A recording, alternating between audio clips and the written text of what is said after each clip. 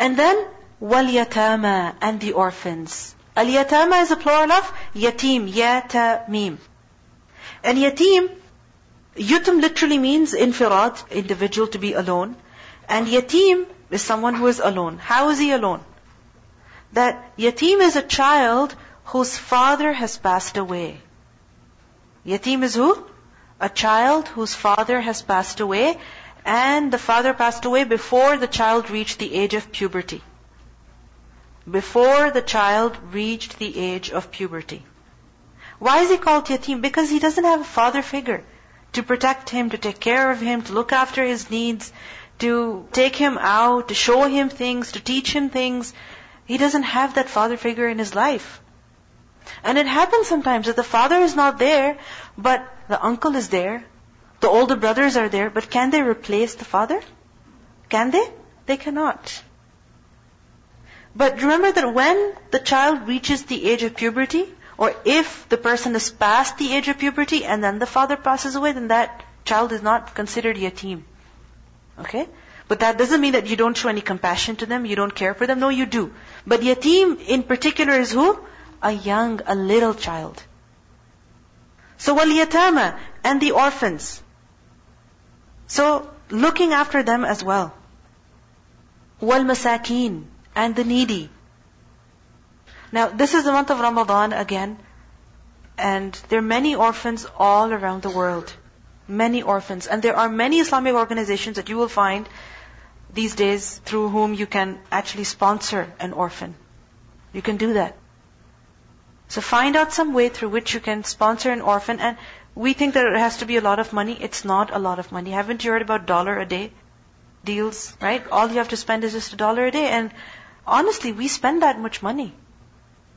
You know, sometimes I look in the cafeteria, alhamdulillah, so many people are buying food from there, and if one piece of pizza is more than $1. Right? Sometimes a drink is more than $1.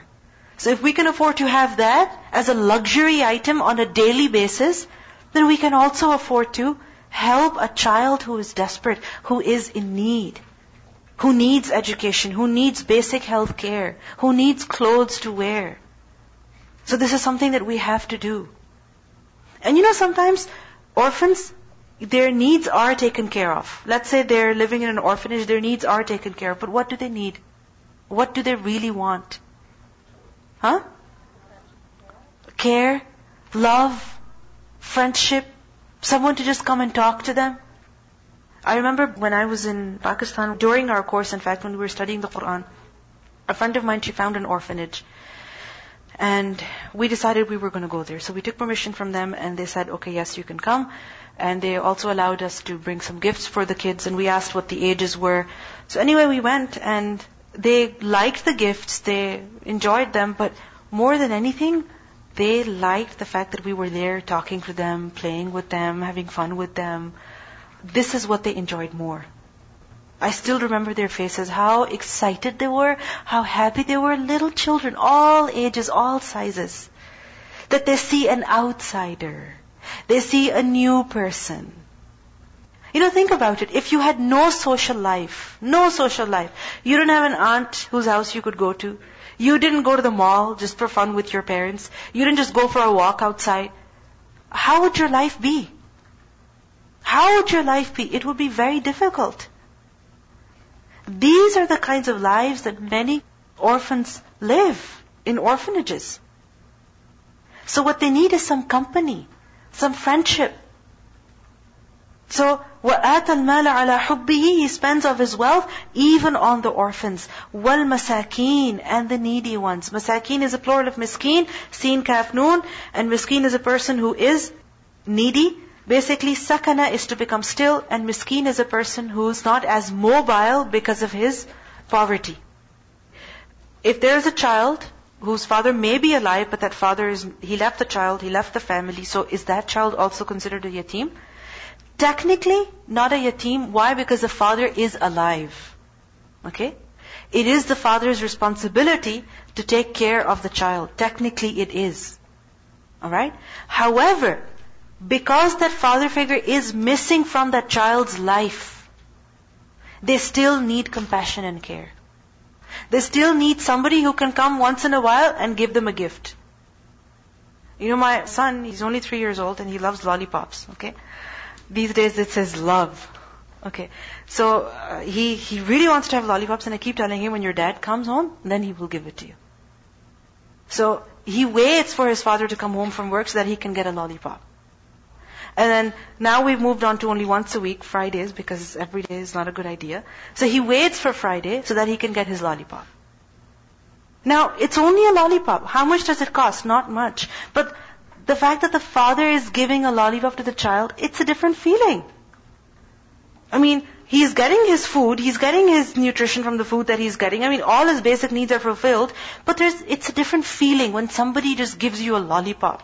And especially your father. It's a different feeling altogether.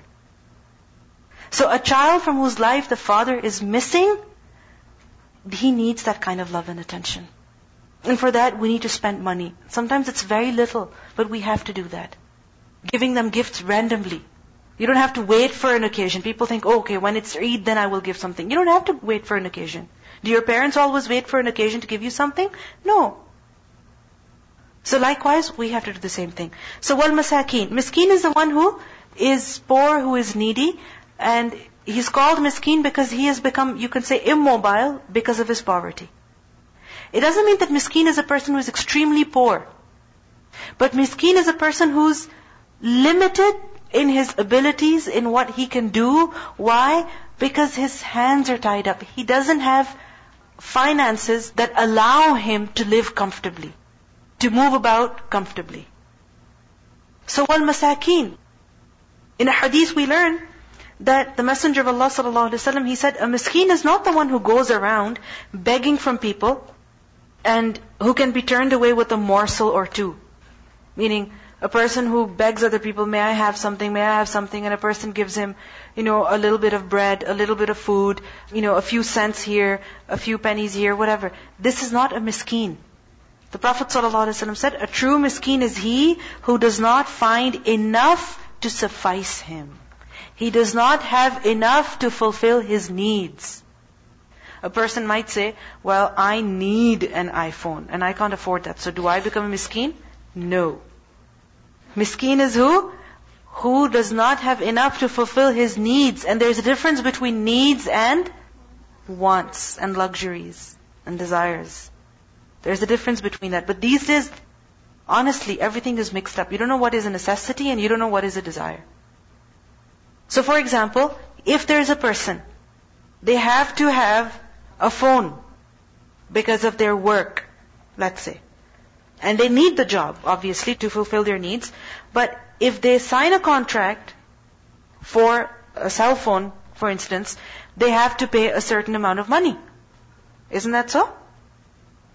And they have to pay a certain amount of money every single month. And they can't find any cheaper plan than that.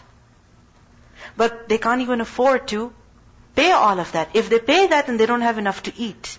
They don't have enough to pay their rent. You understand what I mean? So they're literally hand to mouth. Literally things are very tight for them. So miskin has to be recognized. You don't wait for the miskin to come to you to ask you. No. Use your common sense. Think about it. That this person doesn't have a job. They have to have a phone. Where are they paying for it from? How can they? Or this person has a very basic job. They don't make a lot of money and they're paying the rent as well. So how can they buy clothes? How can they buy winter boots? How can they afford this or that? So use your mind. Think about it. Be proactive. Take the initiative. It doesn't mean you go asking other people, so do you need something? Do you think I can help you with something? No, you don't embarrass people like that. But you use your common sense and you think about it. What do you think they could need?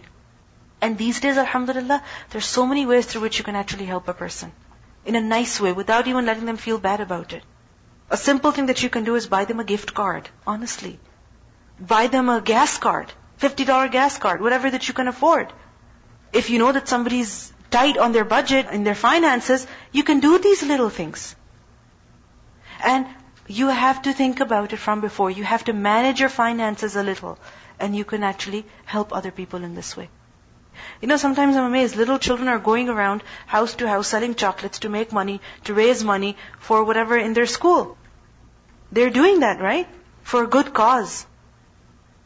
So we can also do such things to help other people. So wal masakin, and the needy. Wabn as-sabil, and the traveler. But if you look at the word ibn, son, as-sabil, the way, son of the way. Sabil is path, road, seen by lam, and ibn means son. In the Arabic language, if a person does something a lot, or if a person is identified with something, okay, if a person is identified with something, then they are called Abu of whatever, or Ibn of whatever. Abu meaning father, and Ibn meaning son. So for example, Abu Hurairah radiyallahu anhu. You know what Hurairah means? Hir, cat. Hurairah, little cat, kitten. So Abu Hurairah, father of kittens, it's kind of strange. So why was he called Abu Hurairah? Because he would carry kittens in his sleeves. Like he would have them. He liked kittens. Okay? So this is why he was called Abu Hurairah. Alright? Likewise, Ibn as-Sabil, son of the way, meaning a person who is on the way, a person who is traveling. Okay? A person who is traveling, he's on the road, he's on the go, so he becomes Ibn as-Sabil. And we know that today even, people are given names, family names, according to the work that they have, according to the profession they have, according to the kind of business that they have. It's very common. Okay? So people are given such names related to what they do, what their profession is. Alright? So, wabn as-sabil, and the traveler. So spending on the traveler as well. But what if the traveler is well off? They have a lot of money. They have a lot of money. And still you're supposed to spend on them? Yes. Because a traveler could be a millionaire in his home. But when he is traveling, and if he is thirsty, or if he just wants a bed to lie down on, or he just wants to be at home, he's sick and tired of being at hotels. He wants to get away from that sterile feeling, of clean hotel rooms. He just wants to be in a house, at home. He wants to wake up to warm breakfast. So who is he? A traveler, right? So if you're spending on them while they're in your house, this is what? Part of bir, part of righteousness. This is true righteousness. I remember recently, my husband's friend, he was in town for some work and he was at a hotel. He had a very good hotel. He was staying over there and he was begging us, can I please come over to your house? And I'm like, I can't. I'll have to wear my hijab and it'll be so inconvenient. And I have kids as well. How am I going to do it? But we had him over because he wanted to come over. He just wanted to have home food, basic food. And he just wanted to have that home feeling. So that's all he wanted. So this is all that sometimes a traveler needs. Likewise, there could be a traveler who's very well off, but he lost his money. Okay? He missed a flight. And he does have money, but immediately such accommodations cannot be made. You could say, well, he should rent a car, and then he can go about and do whatever he wants to. But you give him a ride because he's traveling. You take him from place to place because he's traveling. You're spending out of your money in order to host him. Then, Ibn Sabil is also a guest, someone who's living at your house. And Ibn Sabil, if you're traveling with other people, you're a traveler, but other people are also travelers, right? So spending on other people who are traveling with you. Wabn as-sabil, spending on the traveler. Was-sa'ilin, and those who ask. As-sa'ilin is a plural of sa'il. Who is sa'il?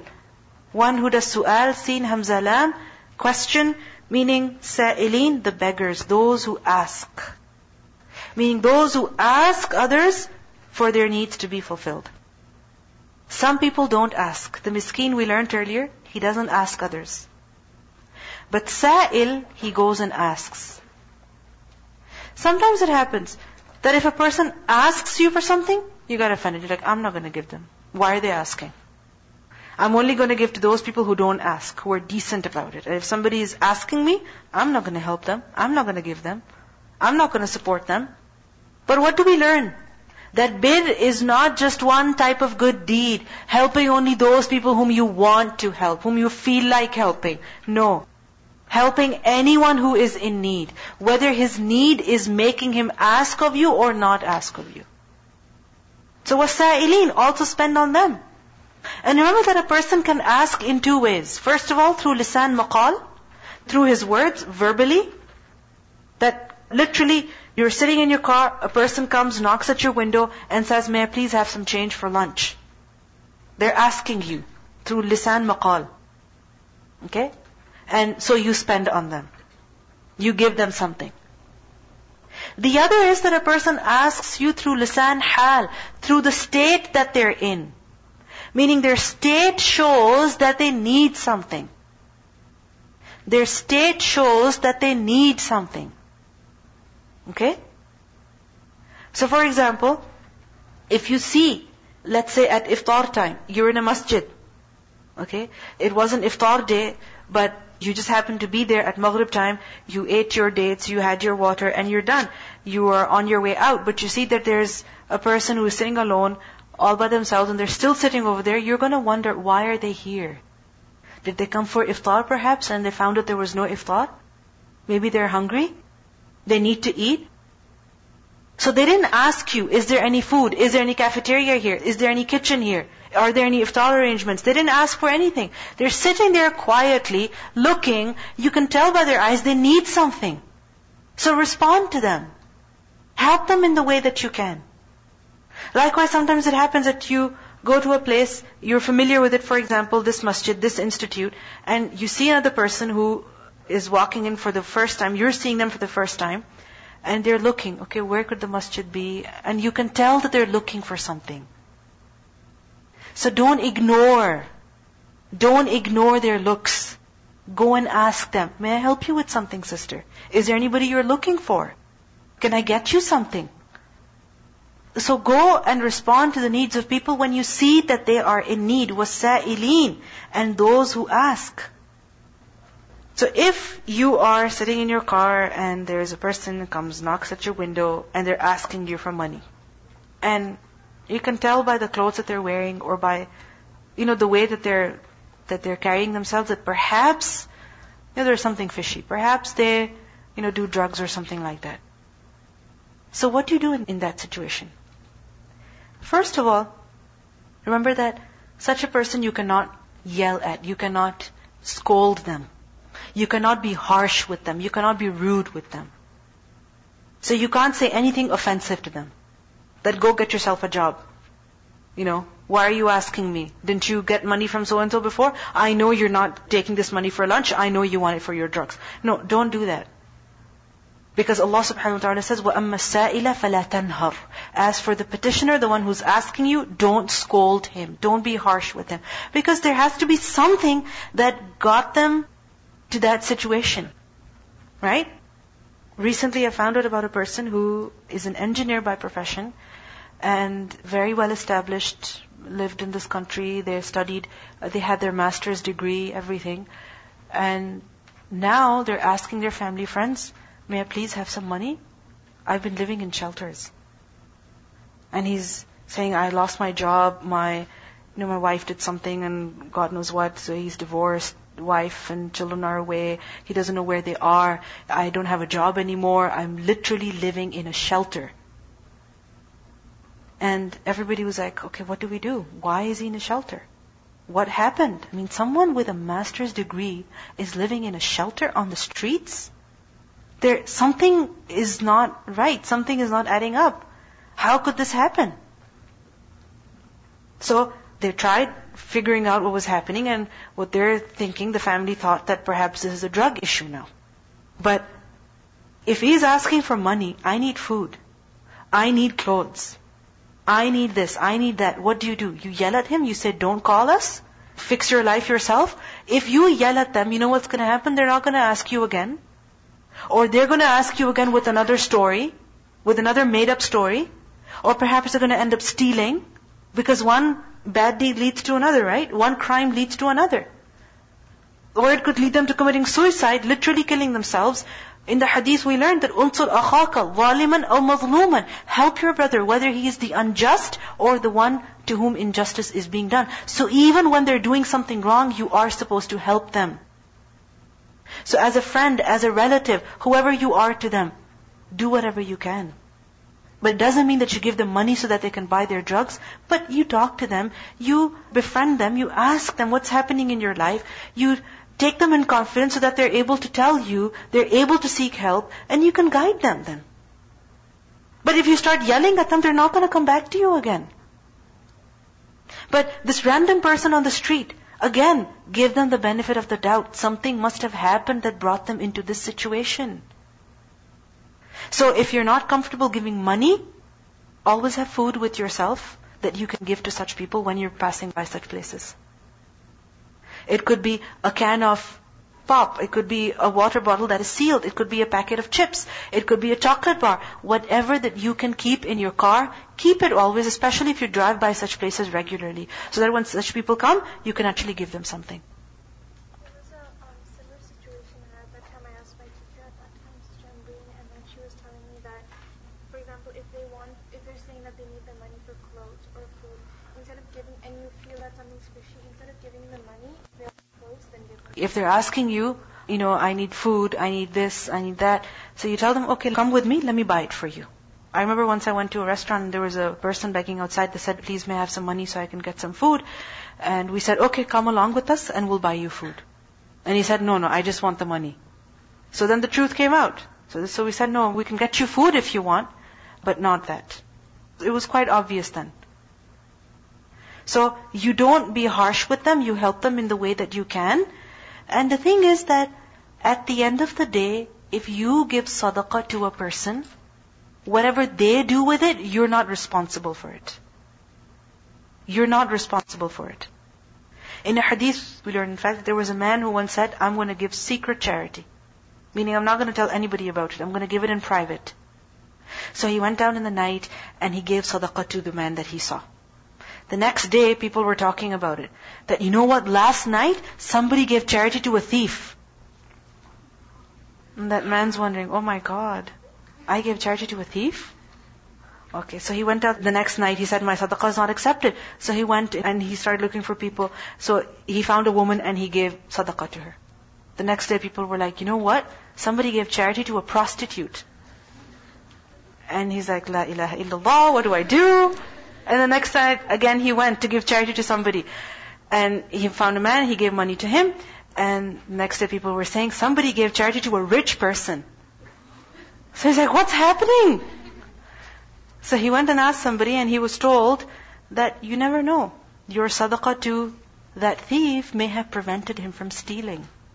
Your sadaqah to that prostitute may have prevented her from doing something wrong. Your sadaqah to the rich man may have encouraged him to spend as well. So remember, when you spend on somebody, whatever they do with it, it's their business. You get reward for your charity, for what you gave. So was-sa'ilin. Suhaila, the sandwich story, can you share? Assalamu alaikum. I just want to share an idea that some of my friends have started this year, actually. We realized that a lot of us are home during the days for this Ramadan, and maybe you're in the same situation, so you can do the same thing. Because it's summertime, right? Yeah, because it's summer, so you're off school, you're off, some people have vacation for Ramadan, etc. Anyway, so we're home during the day, so we decided that we're going to spend some time during the day making sandwiches or making some kind of food that we can package. So there's like sandwiches, and then we'll put some fruit in, a juice box, like a full meal, basically. And we'll package everything, and then we got our husbands to go in the evening and drive around downtown, and just any homeless person they see, just hand out one bag per person. Yes. And so that's what we're going to do for the whole month of Ramadan, inshallah. And if you're free during the day, maybe that's something that you can try, or if you want to do it outside of Ramadan too, that's great. So that's just one idea. Yes. So we can come up with these ideas. Many times we have these clothes that are just floating around our house in one bag to the other, one room to the other, basement, and so on and so forth. We don't know what to do with this kind of stuff. Gather that together, call up your family, your friends, if you have any things that are in good condition, and take them to such places and leave them for free. People will come and take, and whatever they don't take, you give it away somewhere else. And you can literally go buy some fruit, apples, if you think that they might not be comfortable with taking your sandwiches. Get apples, get oranges, get peaches, get grapes, get cherries, whatever you can, and just give that as food. So, وَالسَّائِلِينَ, spend on those who ask. وَفِي الرِّقَابِ, and also in the riqab. Riqab is the plural of raqaba, and raqaba from the root letters raqaba. Raqaba is neck, and riqab, necks. Riqab, necks. Fir riqab means in the cause of freeing the necks. Meaning in the cause of freeing human lives. People who are trapped, people who are enslaved, and they need to pay, they need to give something in order to buy their freedom. So spending on them so that they can buy their freedom. We know that before there was slavery, and in Islam, there were different ways that were adopted, such as, for example, if a person had to give kafara, he did something wrong, he had to pay some fine. One of the options was buy a slave and free him. Free a human life. Right? Likewise, we see that slaves could also buy their freedom. For example, a slave could make an agreement with the master. I want to buy my freedom, tell me what I can do. So the master says, okay, you have to work for me for this many years, and you have to make this much money for me, and then you are free. Like for example, Salman al-Farisi. You know about his story? Right? He also bought his freedom.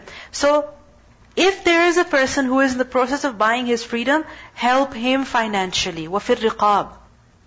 Now these days you don't find such slaves. So what do? There could be a person whose life is literally, you can say, enslaved because of whatever reason, and they need money to free themselves. It could be debt. It could be debt. It could be, for example, there's a prisoner.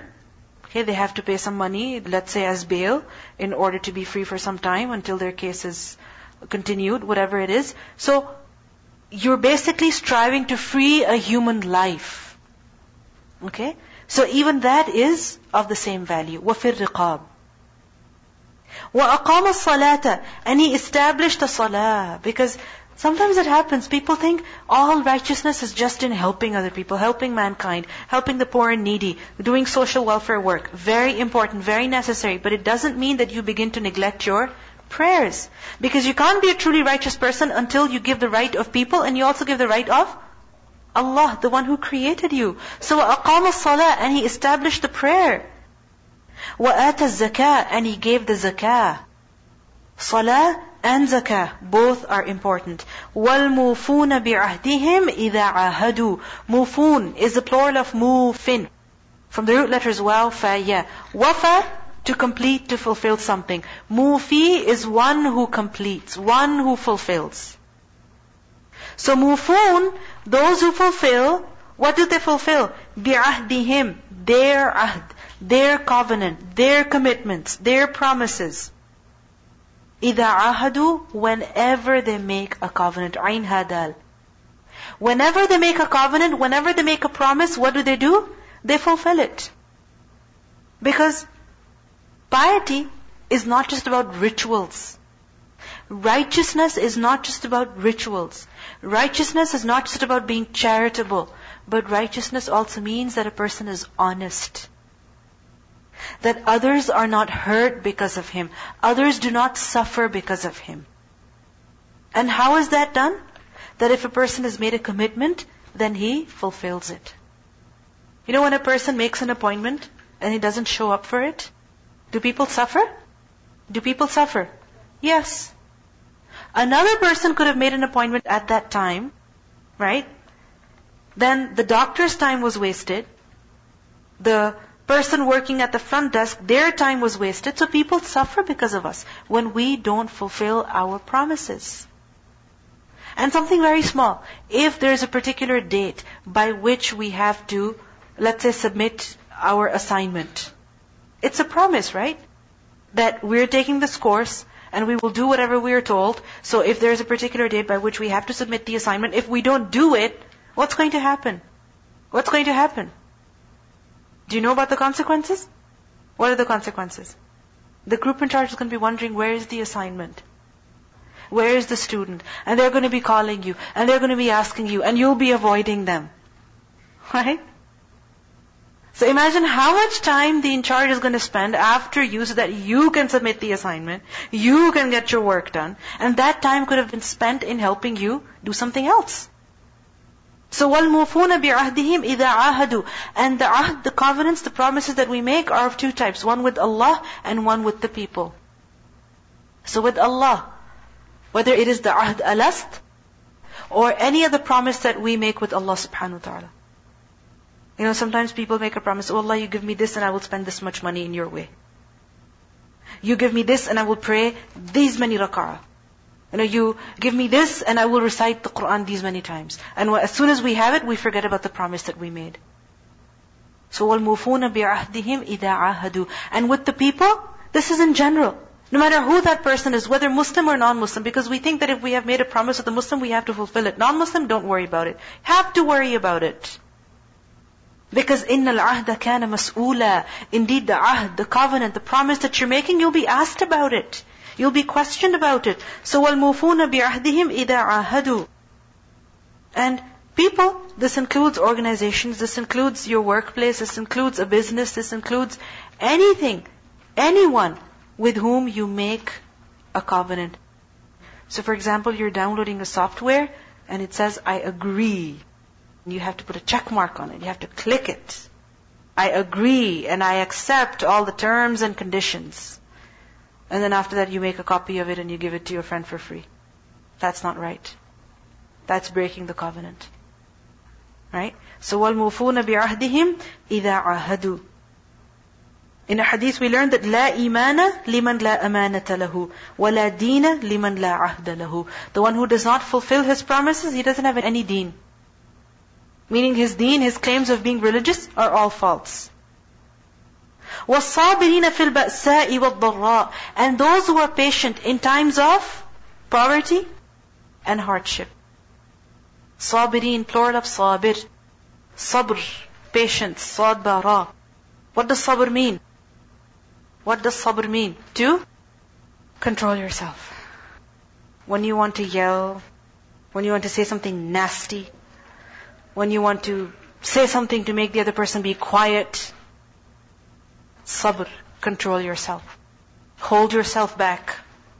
And sometimes, literally it is as though a volcano is erupting inside of you. You know, flames of fire are burning inside of you. And you want to say something, you want to do something. But what does sabr mean? What does sabr mean? That you control it. You resist the temptation. وَالصَّابِرِينَ فِي الْبَأْسَاءِ وَالضَّرَّاءِ. What do we think? Piety is that if I pray my salah perfectly. Piety, if I have my hands up here and not down there. If I have memorized the Qur'an, I'm very righteous. But that's not all that righteousness is about. Righteousness also means that you're patient at times of hardship.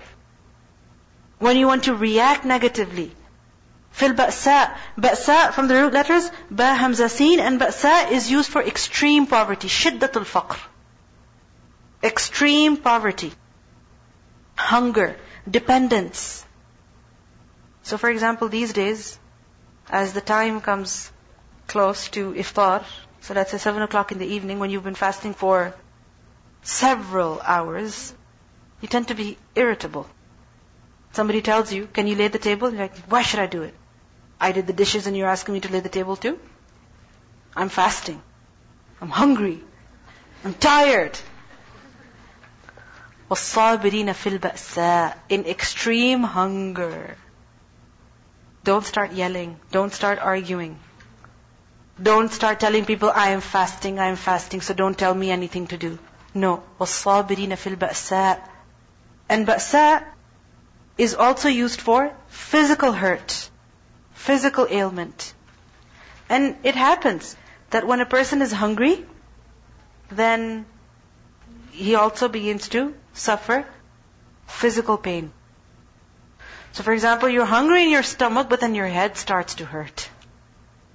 And then all your pains, they become so fresh. You can feel everything. You become oversensitive. So at these times, وَالصَّابِرِينَ فِي الْبَأْسَاءِ. And also, وَالضَّرَّاء. ضَرَّاء from the root letters ضاد را را, and ضَرَّاء is marad. It is illness, sickness. And ضَرَّاء is also loss, mental torture, mental affliction, psychological torture.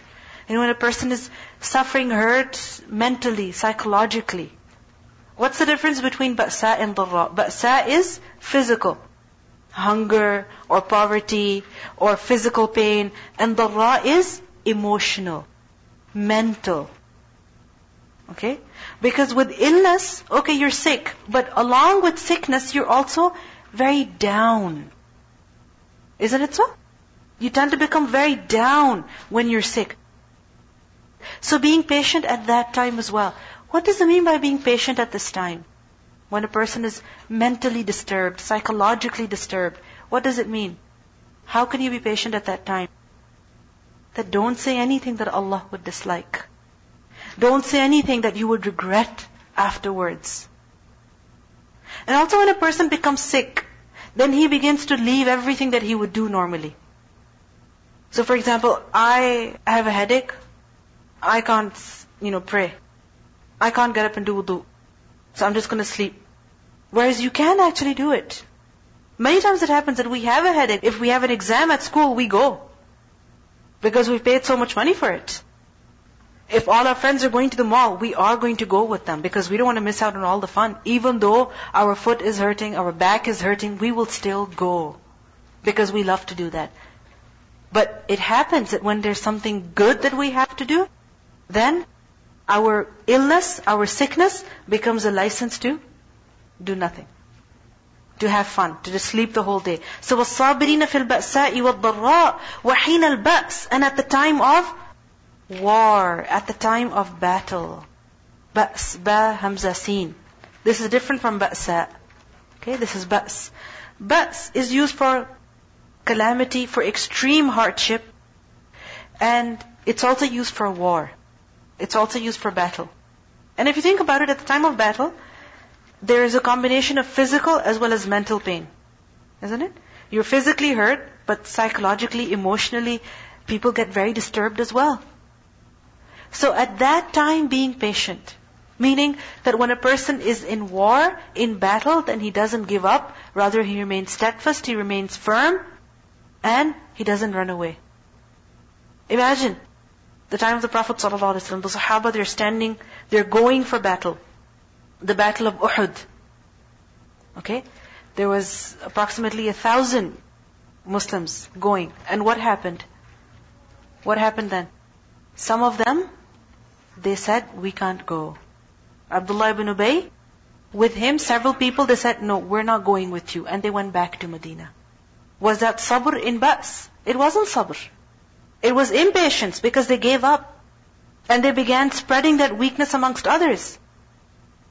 So وَالصَّابِرِينَ فِي الْبَأْسَاءِ وَالضَّرَّاءِ وَحِينَ الْبَأْسِ. And you see, حِينَ الْبَأْسِ, at the time of battle, this signifies that in extremely hard situations, being patient at that time as well. Extremely hard situations. Can you even think of being in a battle? Can you even think of being in a place like that? When you read about the stories of the companions and how they went for battle, for war, one after the other, you can't even imagine being in a place like that. If somebody yells at us, we feel so scared. We don't want to look at them. Imagine somebody is coming to you with a sword. You're like, I'm running away from here. So, what does it signify? Extremely hard situations. Even at that time being patient. Situations where you feel, I cannot bear this anymore. I cannot tolerate this anymore. Where do I run to? Where do I escape? You feel as if you've hit the limit. You can't stay firm anymore. Even at that time being patient. Sometimes it happens with a person that he's very patient, and then eventually, as things get more tough, he says, I can't do this anymore. I cannot handle this anymore. What does this ayah teach us? That in all situations, whether you think that you can tolerate them, or you think that you cannot tolerate them, in both situations, being patient is necessary. وَالصَّابِرِينَ فِي الْبَأْسَاءِ وَالضَّرَّاءِ وَحِينَ الْبَأْسِ. And in the Quran we learn, لَا يُكَلِّفُ اللَّهُ نَفْسًا إِلَّا وُسْعَهَا. Allah does not overburden a soul more than what it can bear. So if you're going through any situation, remember that you can tolerate it, you can bear it. You are stronger than what you think. And you will see this, that there's some things that you think are so difficult, are impossible, you can never do it, and then you end up doing it yourself as well. You're like, yeah, it's not that bad. It's possible. I remember a friend of mine, she was expecting, and I saw her, I'm like, oh my God, I'm never having kids. And I saw her as she was, going to the hospital, and I was like, oh my God, this is the most terrifying experience any girl could ever have. I'm not having kids. And I remember, I was so terrified. And then later, if somebody asks me now, I'm like, yeah, it's manageable. It's not that bad. You can survive. So, we have this fear in our minds that, oh my God, this is impossible. You cannot do it. How could you ever be patient in such a situation? But the thing is, you can be. And this is the reason why Allah would put you in that situation. If you were not capable of being patient in that situation, Allah would not put you in that situation. So you can be patient. وَالصَّابِرِينَ فِي الْبَأْسَاءِ وَالضَّرَّاءِ وَحِينَ الْبَأْسِ. Such people, Allah says, أُولَٰئِكَ الَّذِينَ صَدَقُوا. Those are the ones who are truthful. صَدَقُوا, صِدْق, صَاد, دال, قاف. What is صِدْق? Truthfulness. So they're truthful in what? They are truthful in their claim of faith, in their claim of iman, in their being pious, in their being truly righteous.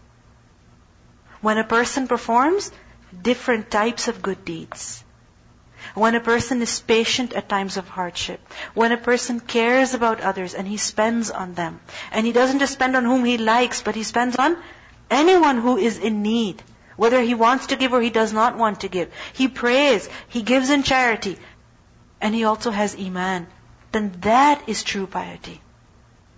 And if a person has limited himself to certain things, and he thinks that is all that religion is about, then is that truthfulness in deen? No. أُولَٰئِكَ الَّذِينَ صَدَقُوا. Those are the ones who are truthful. وَأُولَٰئِكَ هُمُ الْمُتَّقُونَ. And those are the ones who truly fear Allah. They are the ones who have taqwa. They are the ones who have taqwa. Who? Those who have these characteristics. Those who do these things. Let's listen to the recitation of this verse. ليس البر أن تولوا وجوهكم قبل المشرق والمغرب ولكن البر من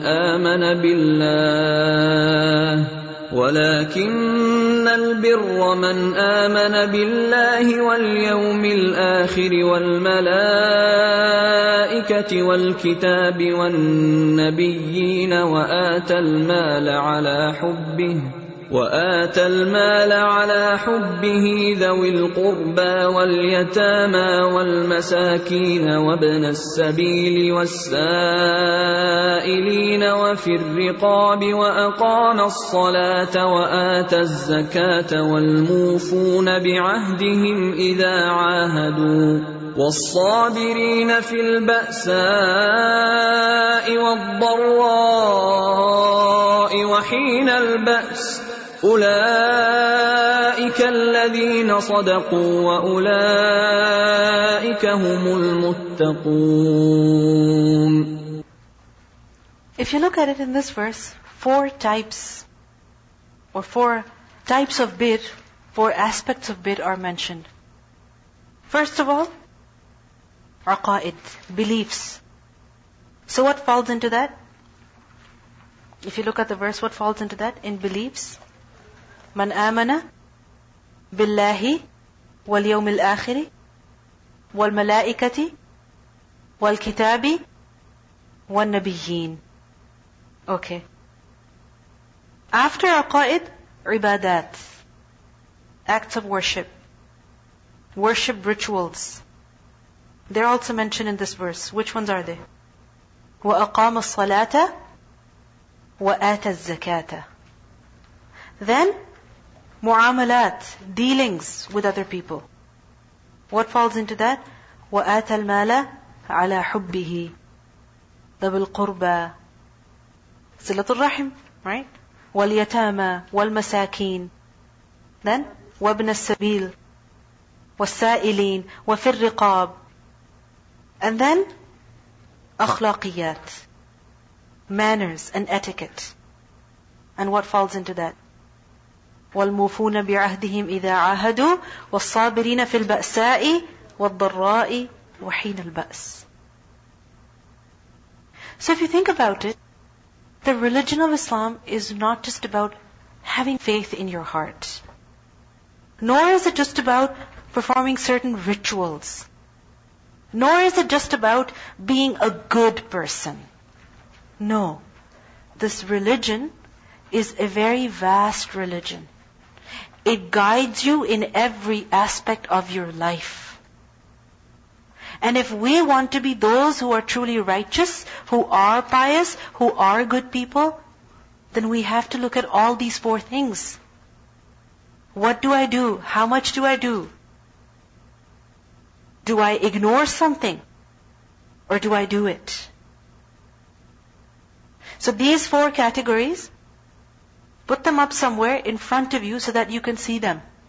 And you can remind yourself, okay, when it comes to salah, I do it. When it comes to zakat, okay, I don't have to do it, so I'm not obligated to do it.